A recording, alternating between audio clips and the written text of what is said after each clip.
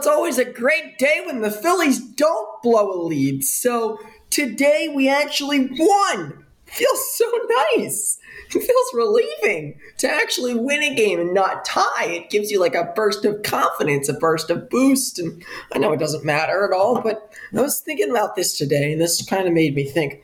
So the spring training has these standings, and standings composed of how many people? Let's see. 1, 2, 3, 4, 5, 6, 7, 8, 9, 10, 11, 12, 13, 14, 15. I could have done that math in my head, but because if they split the two in half. So you split the two in half and say you have 15 there and 15 there. 15 in Arizona and 15 teams in the Grapefruit League. So what that means is you have a little bit of a little division conference, and I know you don't play every team. It doesn't work like that.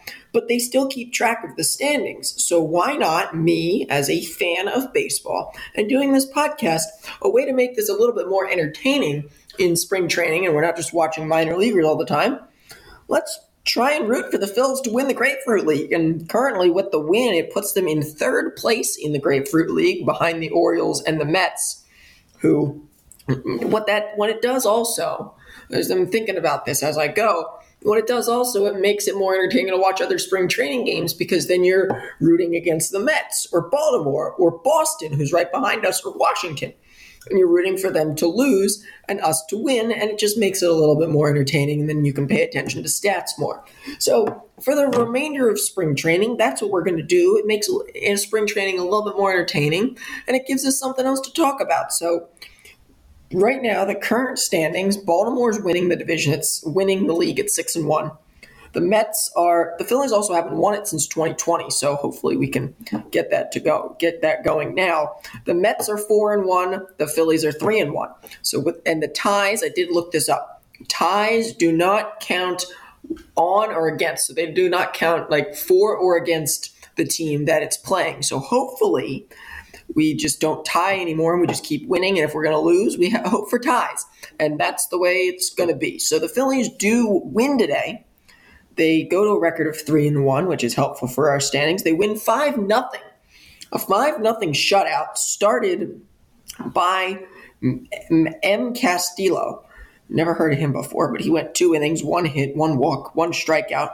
Colby Allard, Connor Brogdon, Junior Marte, N. Snyder, D. Parkinson, and T. LeMan all pitched after. And Brogdon came in, he struck out 1, and Allard struck out 1. Allard had a better start than he did in previous times. Trey Turner, 2 for 3 with a RBI double, I think. No, an RBI single in the 5th. He's batting .375 in spring.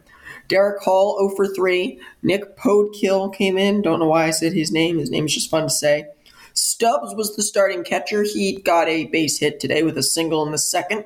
Christian Pache, a solo home run into dead center field. He's batting a .429 spring training so far. Good spring training for him. Scott Kingery was 0 for 2. Matt Kroon did not get a hit. He just walked twice. His batting average stays just around 200. So, like I said before, we can really start looking into batting averages more once they start to get off the 5s and 10s and 0s numbers. So when the last digit's not a 5 or a 0, you can really start to look at it. So Turner is batting .375, so I'm going to give it a couple more days till we start looking at that. But we can look at Pache's batting average is .429. So he's doing really good. Who else can we look at? Scott Kingery, .286. So he's doing mid, but if Pache, I think, needs to be a lock for spring training on the roster at this point, unless it goes really poorly over the next month. But for right now, I would put him on the roster and move on from Cave. But the only thing they have with Cave is a left-handed bat. They want a left-handed bat on the bench, and Pache and Rojas are both right-handed bats. So that's probably why they're trying to keep Cave around, but that's just my suspicion. Derek Hall went 0 for 3 today. He's batting .091. Not a good spring for Derek Hall. Derek Hall is not that good, in all honesty. So that was the Phillies' situation for this game, a 5-0 win. Colby Allard gets the win. Tomorrow is a special case for the Phillies. Tomorrow is our first day of March. It's March 1st, and the Phillies will be playing a split squad game. And they'll play 2 games, both at 105, one in Detroit and one at home against the Marlins.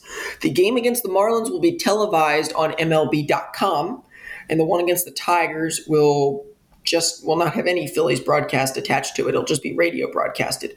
The one on the road will have Ranger Suarez as the starter, getting his first spring start, and the one at home will have Aaron Nola as the starter. You can expect a bigger lineup and a better lineup for the home roster than the away roster, because they'll probably keep all the big guys at home and send the other guys on the road. So 2 games taking place tomorrow. I will be on after the home game, and if the other game is just finishing, it's just finishing, but both games count against the Phillies record. So hopefully we are able to notch 2 wins in the box. The Phillies have improved to a record of 3-1, 5-0 shutout of the Blue Jays. I'm Kevin Flannery, signing off.